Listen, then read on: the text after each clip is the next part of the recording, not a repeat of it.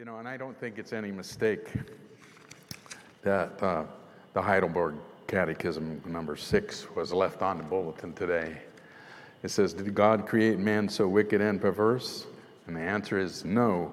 God created man a good and in his image, that is, in a true righteousness and holiness, so that he might rightly know God, his creator, heartily love him, and live with him in eternal blessedness to praise and glorify him. Christ has restored us to that. And oftentimes we forget about that because we're still in a battle with sin. Your sins pop up, But he's given us a place to confess those sins and then be cleansed of them so that we can continue on in ever growing closer to God, that relationship that he's restored for us. It's a guaranteed relationship restoration. And so he's told us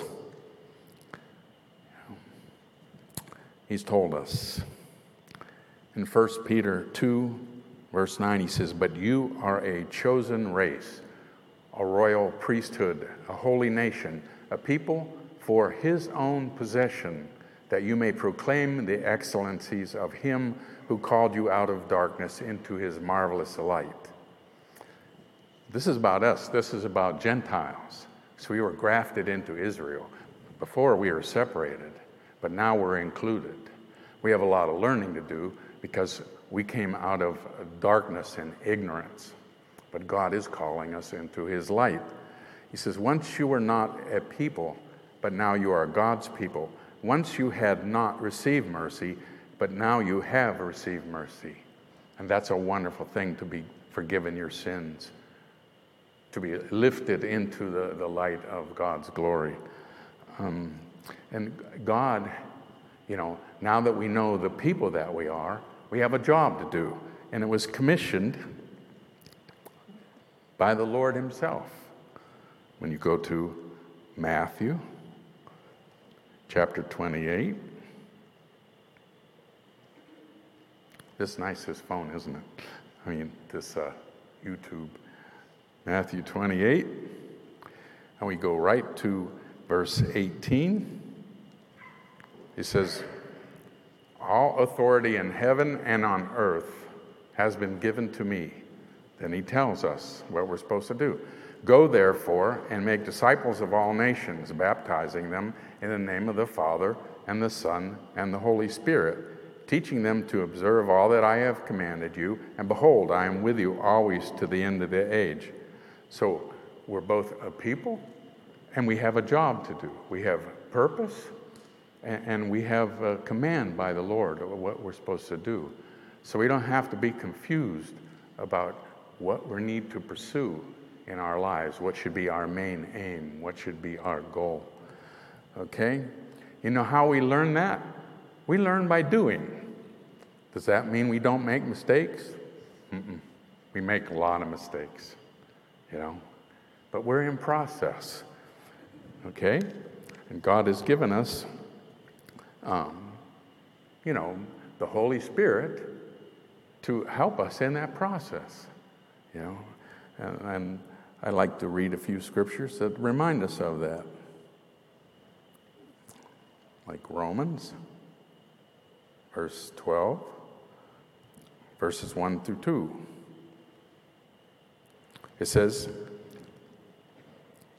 I appeal to you, therefore, brothers, by the mercies of God, to present your bodies as a living and holy, as a living sacrifice, holy and acceptable to God, which is your spiritual worship. Do not be conformed to this world, but be transformed by the renewal of your mind, that by testing you may discern what the will of God is, what is good and acceptable and perfect. It's a process. We take the Word of God and we're guided by the Holy Spirit through this process of becoming holy and being able to present to others what it means to have a forgiven relationship with the living God. And then I'd like to go to what our job is again, to be reminded of it. Let's see. I'm going to go to 2 Corinthians, if I can find it. 2 Corinthians, verse 20, verse 20. 2 Corinthians 5, verse 20. Now, this is again a reminder that we got a job to do. Okay? It says, therefore we are ambassadors for Christ, God making his appeal through us. We implore you on behalf of Christ, be reconciled to God. For our sake he made him to be sin who knew no sin, so that we in him might become the righteousness of God. We have a job to do. We're the ambassadors of a great forgiveness. So we're all called to be missionaries. You know, there's always something we can do. Personally, the Lord led me to go into the Mahoney County Jail to minister to inmates. You know, at first, you're scared. You get these clanking doors and things like that, and sometimes, sometimes it was just me in a classroom with the inmates. So you have this fear that you have to get over. But you find the Holy Spirit. That's when the Holy Spirit empowers you to do what you don't think that you could do. Okay, and he frees you from those fears. He frees you from stepping out. It could be with your family. It could be with people at school. It could be with people at work. See, we're all called to be missionaries. So I just wanted to encourage everyone to understand that we are God's chosen people. We have been forgiven. We have a job to do, and we learn by doing. If we don't do, the Holy Spirit's not going to empower you to do anything. But if you go and do, that's when the Holy Spirit will meet with you to help you to accomplish what God wants you to do. And what's at stake? What's at stake is eternal life. If you read 1 John 5, 11 through 12, you'll know that. I could read it. It's quick.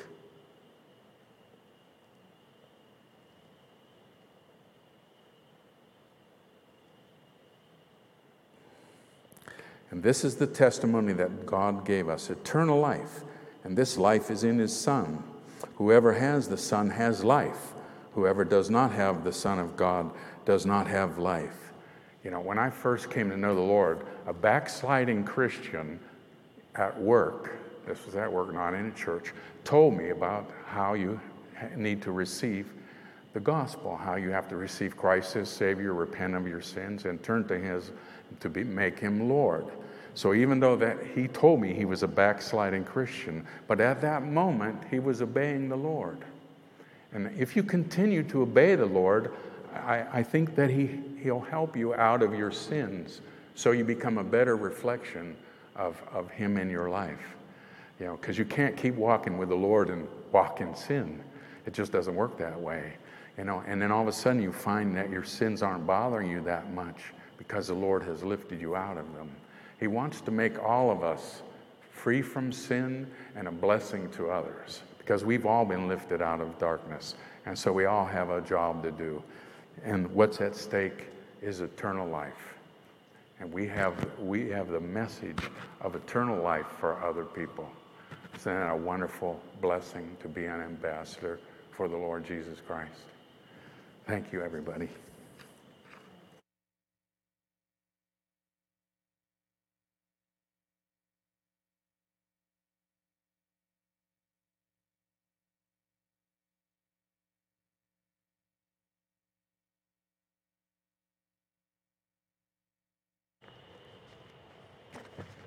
Good morning, everybody. Let me pray. Heavenly and precious Father, glorious King of kings and Lord of lords, thank you, Lord God, for using each of us this morning to proclaim your word, to proclaim how powerful your holy word is and how powerful your Spirit how powerful it is within us, Lord God. If we allow that Spirit to do the things that you have called us to do, mountains can be moved. Heavenly Father, thank you for that. Thank you for what you have done in each of our lives. Thank you for your Son, blood on the cross. Thank you, Lord God, that you have pulled us out of the darkness into this incredible light. Thank you, Lord God, for loving us the way you do and teaching us how to be patient with one another and how to come alongside one another and how to build each other up, Lord God, so we can glorify you, not ourselves, but to glorify you. Heavenly Father, I pray for the words that you have given me today will do just that.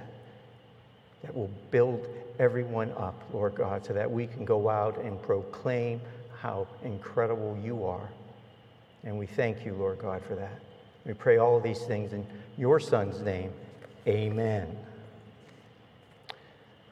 A few years ago, I went through the C.S. Lewis Institute program, and it gave me the tools that I needed to take me from identifying myself as a Christian to living as a true disciple of Christ.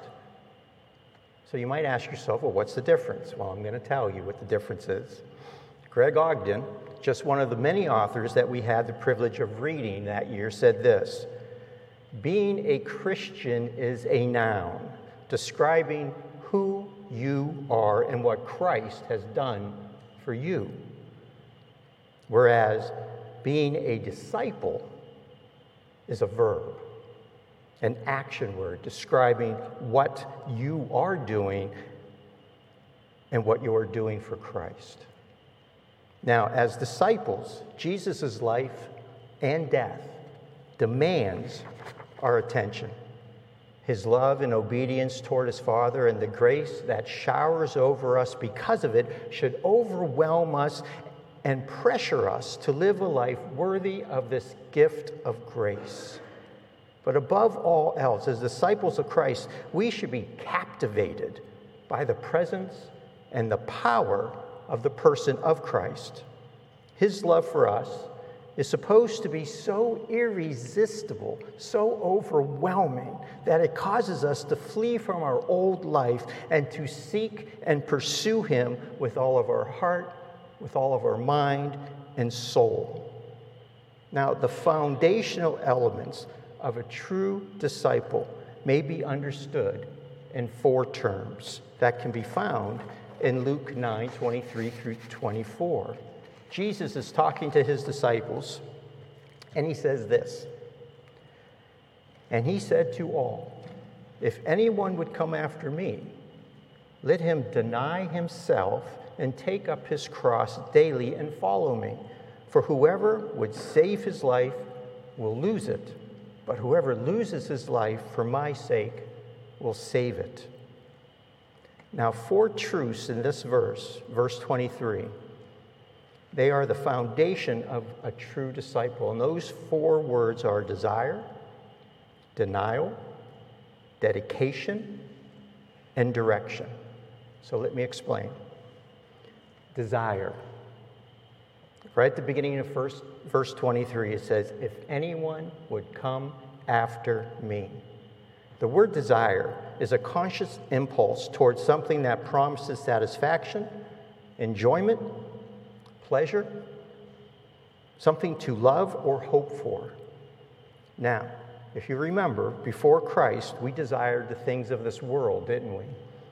2 Timothy 2:22 says, flee the evil desires of youth and pursue righteousness, faith, love, and peace, along with those who call on the Lord out of a pure heart. See, when we lived in darkness, we desired the evil things that this world says are good. But just like when Jesus appeared to Saul on the Damascus road, he comes to us, and he's slowly removing the scales from our eyes and revealing himself to us. Then we start to understand this unconditional love he has for us and what it cost him. And we become overwhelmed by him. And his love is irresistible, that our only impulse is to run toward him, leaving our old life behind forever and ever. That's desire. The second, denial. Also in verse 23, Jesus says he must deny himself. Now, that word denial means to refuse to satisfy your earthly desires. And we do this by training our minds. And Pastor Brian has been talking about this from the first day he walked into this church, about how we need to train our minds to think differently than when we lived in the darkness. And in Colossians 3, 1 through 10, let me read what it says here. Verse 1. If then you have been raised with Christ, seek the things that are above, where Christ is seated at the right hand of God. Set your minds on things that are above, not things that are on earth. That's desire. For you have died, and your life is hidden with Christ in God. When Christ, who is your life, appears, then you will also appear with him in glory. Put to death, therefore, what is earthly in you. That's denial. Sexual immorality, impurity, passions, evil desires, and covetousness, which is idolatry. On account of these, the wrath of God is coming. In these you too once walked when you were living in them, but now you must put them all away.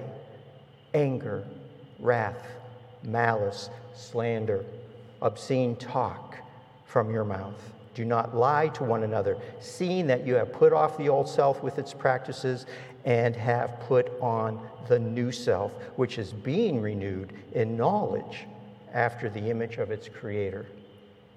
So those first two things, desire and denial, those are the first two parts of being a true disciple of Jesus. Now the third is dedication. Again, Jesus says in verse 23, take up his cross daily. That takes dedication. That is the hardest part of walking as a Christian, walking in your sanctification, is taking up your cross daily.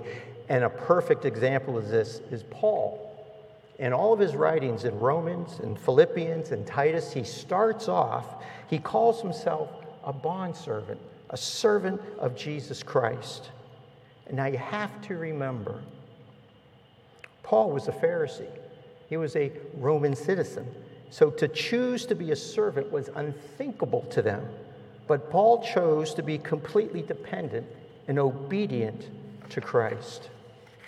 In fact, he even wrote in Romans 12, 1 through 2, I appeal to you, therefore, brothers, by the mercy of God, to present your bodies as living sacrifices, holy and acceptable to God, which is your spiritual worship. Do not be conformed to this world, but be transformed by the renewal of your mind, that by testing you may discern what is the will of God, what is good and acceptable and perfect. And that takes dedication. Now the fourth one, direction. Jesus says at the very end of verse 23, and follow me. Now that word direction means to be led, to be guided. It also means to pursue, to go after, to imitate. And a great example of this comes from one of my favorite movies called The Gladiator. I don't know if any one of you have seen it. If you haven't seen it, you need to watch The Gladiator. It's a little brutal, a little bloody, but it's good. Now, Russell Crowe, he plays a character called Maximus. He's a Roman general. Now, the Roman Empire has been on a 20-year campaign which will come to an end with one last victory against the Germanian army. Now, Maximus, who has been away from home for the last 3 years, knows that he will be able to go back to his wife and his son, that he misses them terribly, with one last victory. Now, Maximus is well respected by his men for his fierceness and bravery on the battlefield, never losing a battle, never. Every man would follow him to hell and back. Every man would lay their life down for him because they respected him, they loved him, and they trusted him. Now, just before the battle, Maximum gets on his horse, and he is riding up and down the ranks. There's thousands of men, and they're cheering, holding up their swords, and they're cheering out his name over and over again. And he stops right in the middle, and he turns his horse toward them. And he looks at them, and he raises his sword, and he says, "What we do in this life will echo into eternity." And he turns back around, and they charge into victory over the Germanian army. They had victory because they trusted him. And this is so true for anyone calling themselves a disciple, isn't it? That what we do here and now will echo forever into eternity. That we would allow Christ to lead and guide us into battle because he has earned our trust, our love, and our respect because of what he has done on the cross. And if we follow him, he will give us victory. Let me read to you from 2 Peter. It says this, 2 Peter verses 3 through 10. His divine power has granted us all things that pertain to life and godliness through the knowledge of him who called us to his own glory and excellence, by which he has granted to us his precious and very great promises, so that through them you may become partakers of the divine nature, having escaped from the corruption that is in the world because of sinful desires. For this very reason, make every effort to supplement your faith with virtue, virtue with knowledge, and knowledge with self-control, self-control with steadfastness, and steadfastness with godliness, and godliness with brotherly affection, and brotherly affection with love. For if these qualities are yours and are increasing, they keep you from being ineffective or unfruitful in the knowledge of our Lord Jesus Christ. Now listen to this in verse 9. For whoever lacks these qualities is so nearsighted that he is blind, having forgotten that he was cleansed from his former sins. Therefore, brothers, be all the more diligent to confirm your calling and election. For if you practice these qualities, you will never fall.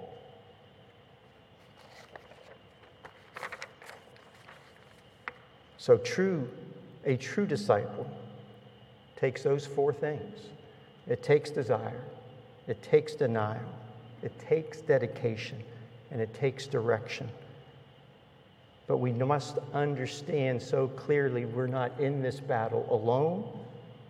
1 Corinthians 15:57 says, "But thanks be to God who gives us the victory through our Lord Jesus Christ."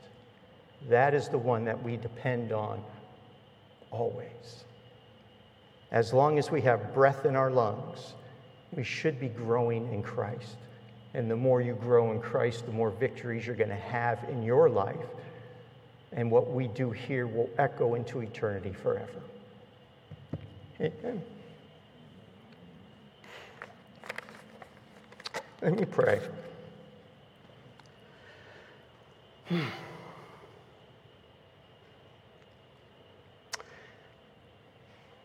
Heavenly and precious Father, oh Lord God,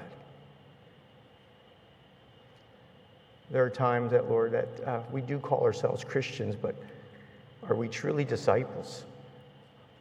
Are we denying ourselves? Are we dedicating ourselves? Are we desiring you more than anything in this world?